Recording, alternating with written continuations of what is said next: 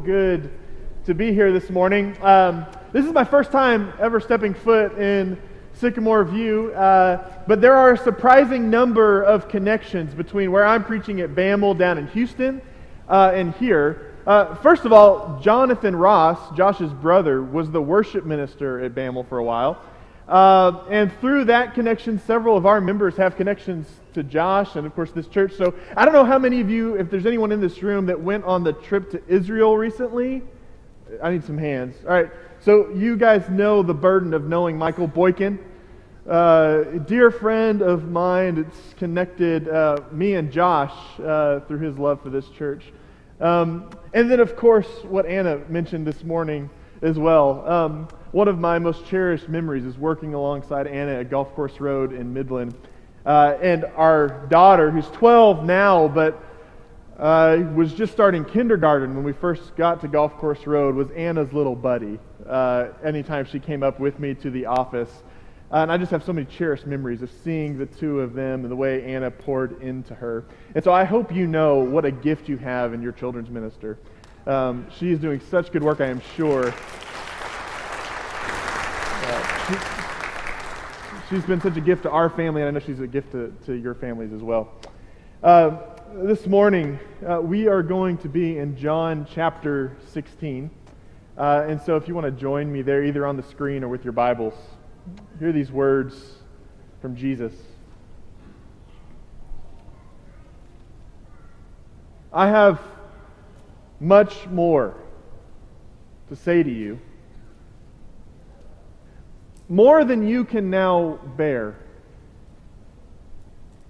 But when He, the Spirit of truth, comes, He will guide you into all the truth.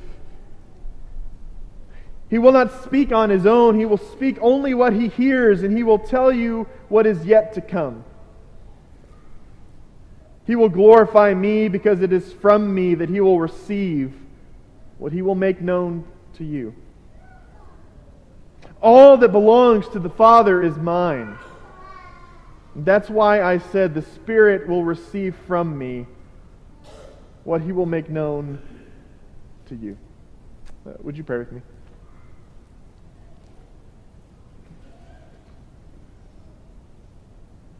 Father, we gather again around sacred Scripture, around these words of Jesus, our Lord, that speak fresh yet again today.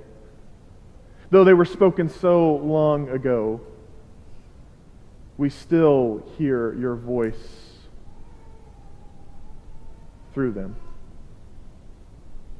And so, Father, I pray that You would attune our ears, that we might hear from You what You would give us today.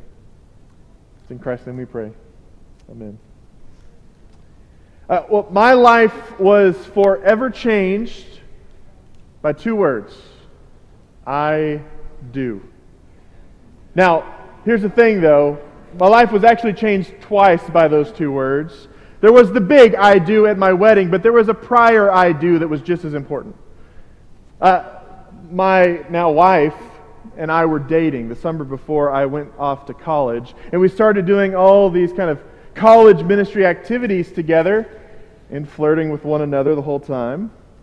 And there was one night where we had a movie night at one of our friends' houses, and I had a car, and she did not, and she needed a ride home afterwards. And I, being the servant that I am, graciously volunteered. And we had kind of been talking and going on some group dates for a while. We kind of both were into each other, though we hadn't said that yet. And on the way home, she looks at me. I remember the stoplight I was about to turn at.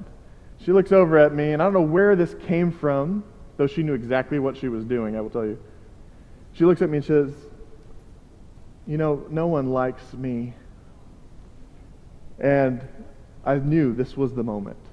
This was a life-changing moment right here. And so I look over and I say, in my deepest, manliest voice, "I do." And we go to her parents' house.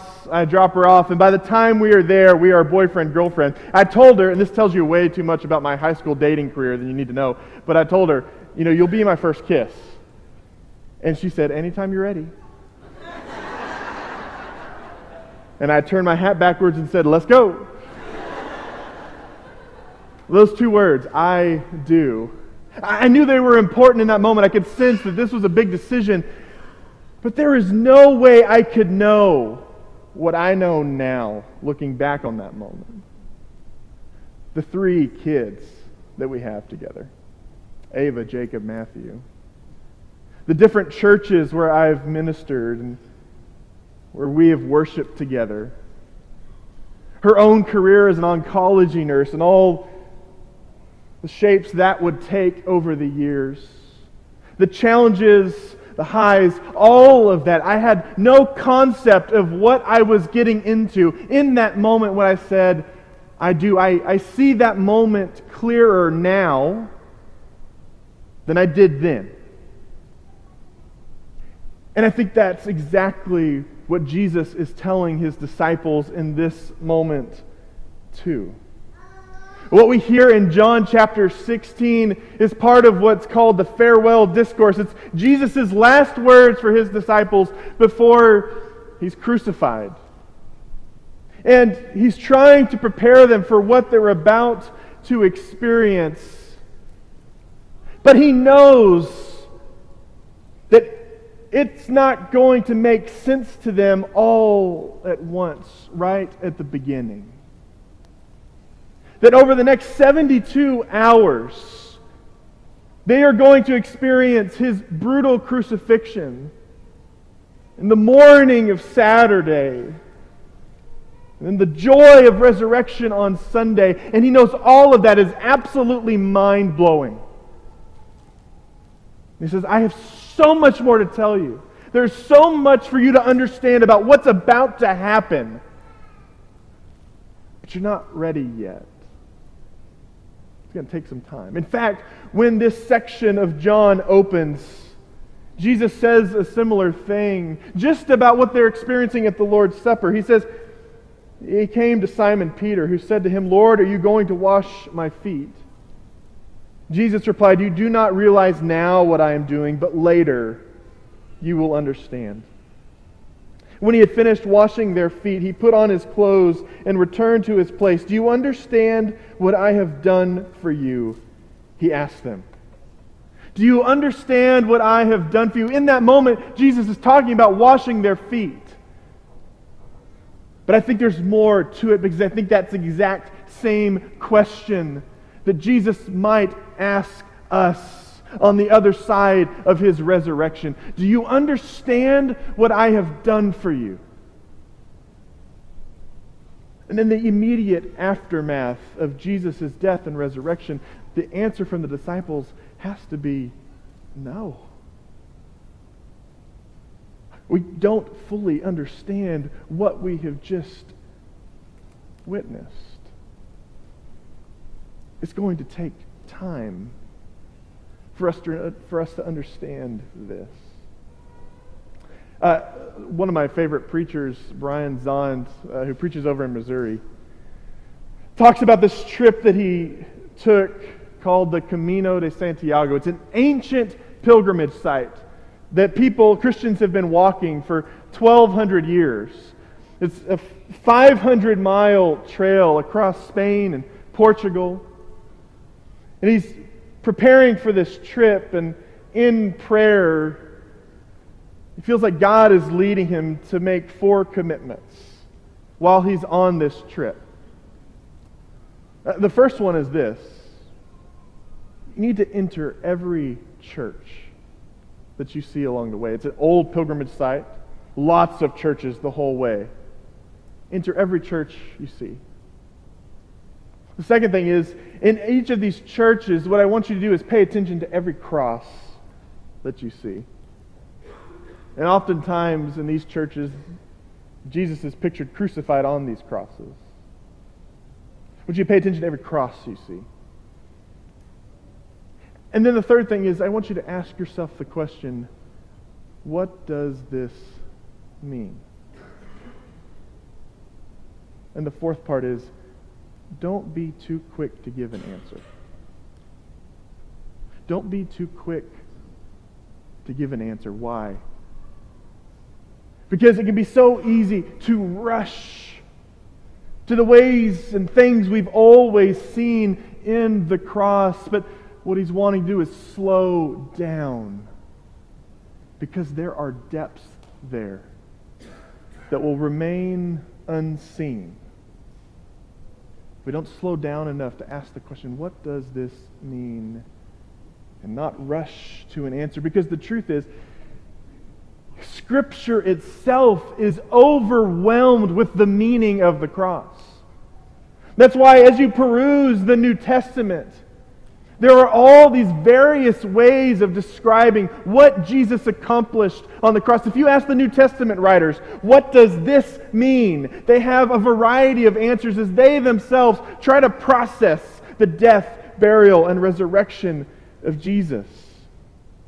And so, in the Gospel of Mark tells us that the cross is where Christ gives His life as a ransom for many. Satan was holding our lives captive, but Jesus pays the ransom price and sets us free. In Romans, Paul tells us that we are crucified with Christ, and because of that, there is no condemnation before God anymore. In 2 Corinthians, we find out that the cross is the reconciliation of all things unto God. In Galatians, we hear about the justification of every sinner, and justification has to do with belonging, which is why Paul says, now on the other side of the cross, if you see it as Christ means us to see it, it means that there is no longer Jew or Greek, slave or free, male and female, because the cross of Christ triumphs over those. In Colossians, we hear that the cross, Jesus made a public spectacle. The powers and authorities triumphing over them at the cross. In Philippians, the cross is the epitome, the ultimate example of humility, as Christ dies as a slave. In Hebrews, the cross is the sacrifice to end all sacrifice.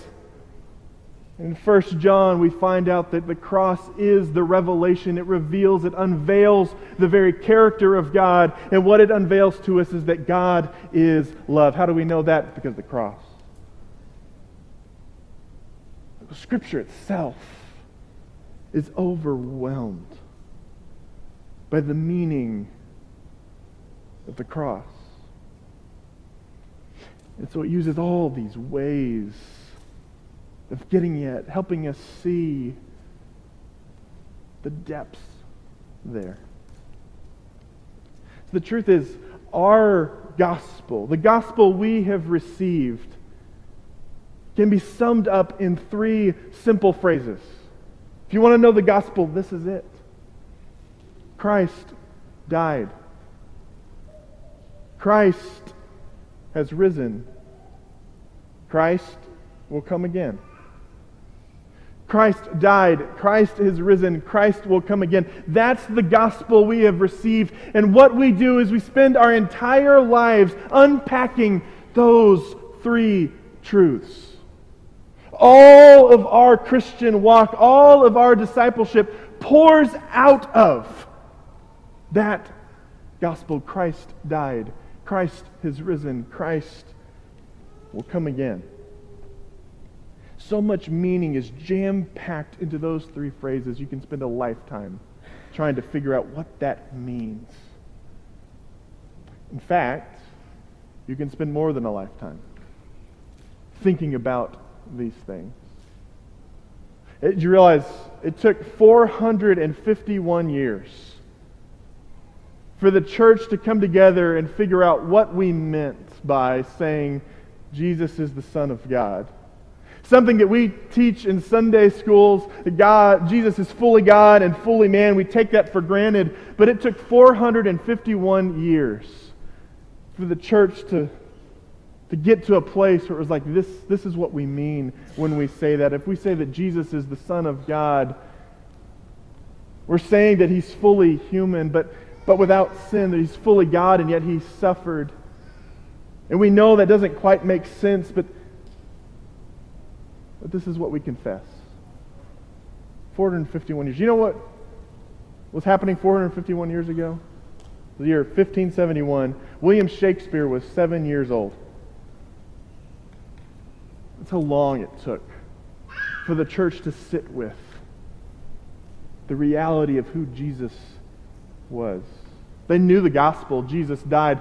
Jesus is risen. Jesus will come again. But to begin to understand that took many lifetimes. And sometimes, I don't know about you, sometimes I get jealous of those first disciples because they got to be there, right? They got to actually see and witness these things. But sometimes I wonder if they might actually be jealous of us.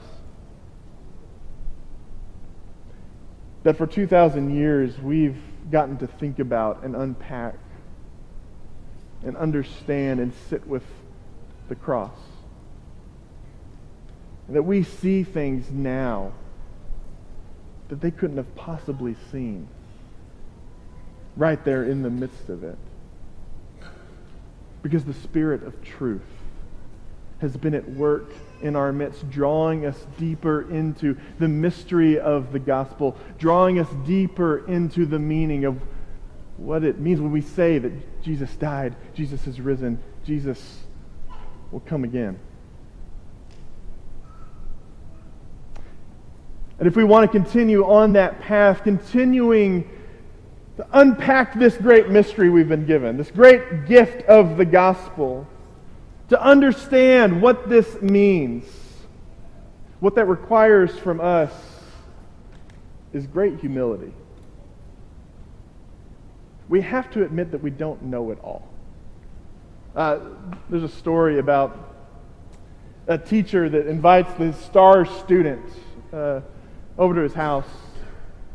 And the star student is very excited about this. And as he's invited in, he starts hitting the teacher with all his impressive knowledge. He wants his teacher to know exactly how much he knows. He is the star student, after all. And being hospitable, the teacher invites him for a cup of coffee. And as he's listening to this student brag about how much he knows, he pours his cup of coffee. He keeps pouring, until coffee is overflowing onto the table. And the student's like, "Hey, whoa, pay attention, what are you doing?" And the teacher tells him, "If your cup is already full, I can't add any more to it. If you want to learn from me, you're going to have to empty yourself a bit. Acknowledge that you don't know it all." Now, okay, y'all know maybe the trend of dad jokes is going around. Okay, there's only one thing worse than a dad joke. That's a preacher joke. But I'm going to tell one. And don't ruin the punchline if you've already heard this. 3 people die on the same day: Catholic priest, Baptist minister, Church of Christ preacher. They show up at the pearly gates. Peter's welcoming them. And he tells them, "All right, there's one final quiz to get in. And we'll take you one by one and see how you do. You're going to go and have a conversation with Jesus." Catholic priest goes in first.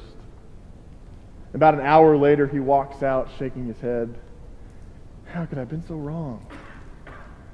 Baptist minister's next in. He goes in, has this conversation with Jesus. 30 minutes later, he walks out.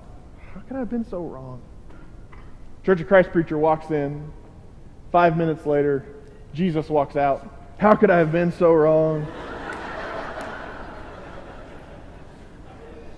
There are times when we think we know Jesus better than He knows Himself. There are times when we can be tempted to think that we know it all, we have all the answers. And the moment we think that, we lose touch of getting in and seeing the depths of what the gospel is. Thomas Aquinas, profound late medieval writer, theologian, wrote something called the Summa Theologica, in which he answers all the questions. And he's got all the answers. He's the smartest guy still today. People look at him as like he's one of the smartest Christians ever to live. But before he finishes writing this Summa Theologica, where he answers all the questions, he has this vision of Christ, this encounter that he can't explain. And after that experience, he returns to go sit at his desk and keep working on his book, and he finds that he can't do it anymore. And he says, everything I've written up to this point feels like straw to me now. Because he encountered Jesus in his fullness. And everything he thought he knew before just feels like fluff now. Now in the presence of the living Lord. There is meaning there in that encounter that cannot be captured with mere human words. And this is our challenge for us. That as we continue journeying towards Jesus, what that's going to require is allowing Jesus to take us places we didn't know we needed to go. To allow Jesus to reveal himself, to continue to let us know who he really is. We've got to take a cue from the Apostle Paul, who wrote this in Philippians. He says, I want to know Christ. Not know about Christ. I want to know Christ. Know the power of his resurrection and participation in his sufferings, becoming like him in his death, and so somehow attaining the resurrection of the dead. I want to know that Jesus died, Jesus is risen, Jesus is coming back, and I don't just want to know about that, I want to experience that in my own body.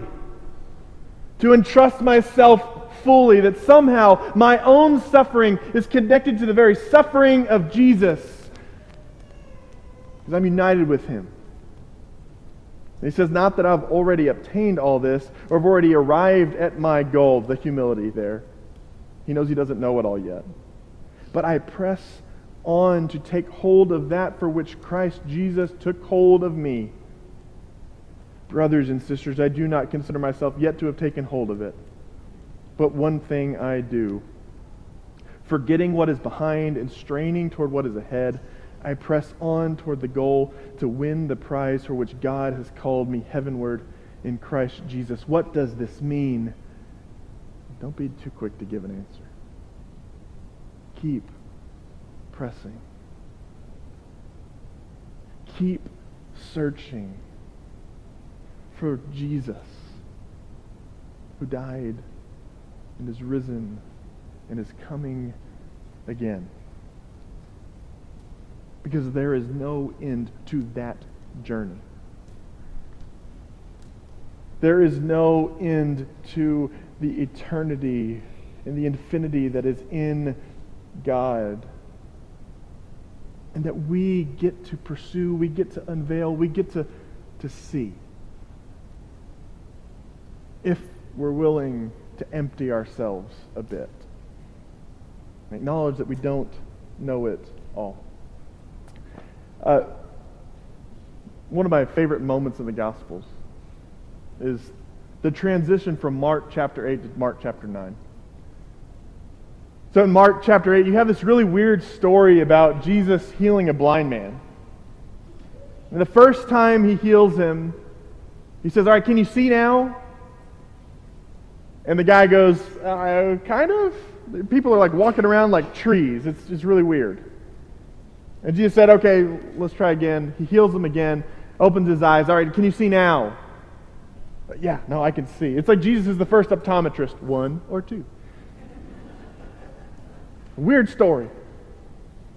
But I think Mark tells us because we need to have that in the back of our minds when we read what's next, in Jesus' encounters with Peter.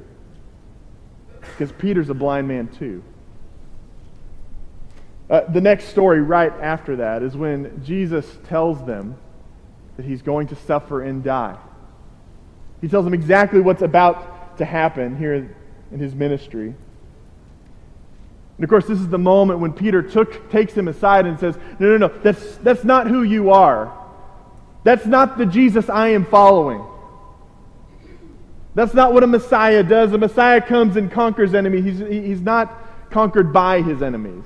This is not how the story goes. That's not who you are, Jesus. Of course, Jesus tells them, "Get behind me, Satan." You don't have in mind the things of God, but the things of human beings. You're not seeing clearly, Peter. And then, right after that, very next story in Mark chapter 9 is the transfiguration of Jesus. And Peter's there. Peter goes up on that mountain and he sees Jesus in all of his glory. All the divinity pouring out of him. That mountaintop full of light. Jesus is unveiled in that moment. And I like to think that in that moment, Peter's own eyesight is healed. He thought he saw Jesus clearly before. But no, there's more to Jesus than he ever imagined. And that same gift, that same healing is available to us, church. And as we keep putting one foot in front of the other in our path of discipleship, Jesus continues to be unveiled to us. And we, like Paul, become united with him so that our own suffering is like the suffering of Jesus, and we entrust ourselves knowing that when he returns, we will share a glory just like his, just like Peter saw on that mountaintop. And that's good news. The next few moments, we're going to have an opportunity to take communion together. And I love this moment because it's one of those moments that helps peel back the veil. If you want to know who Jesus is, it's not just book knowledge, it's experiences like this of taking bread, the cup, eating it with your brothers and sisters. And so there are 6 tables gathered around this room. And after I pray, I'm going to invite you to go to one of those tables and partake in communion with one another and with Jesus himself who meets us here. And I also want you to know there will be a shepherd right over to my right. If you need prayer, do not leave today without receiving that gift. It is such a gift to know you are not alone. So if there's a burden you're carrying, this is a community that wants to come alongside you, I know. And so if you need prayer, you will be lifted up today if you need that from a shepherd here. Will you pray with me?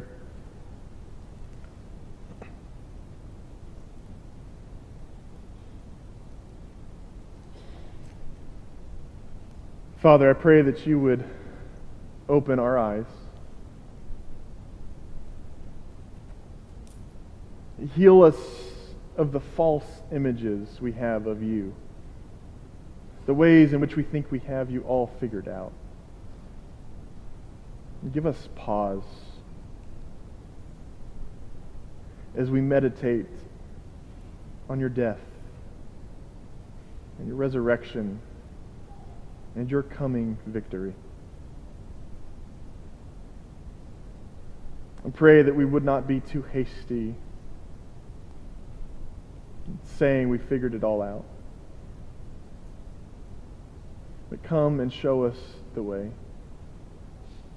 Would you gently take our hand and bring us to that mountain of transfiguration, that we might see you fully and love you even more deeply. And be with us as we take this bread and this cup, that through these physical reminders, we might taste and see that you are good. It's in Christ's name we pray. Amen.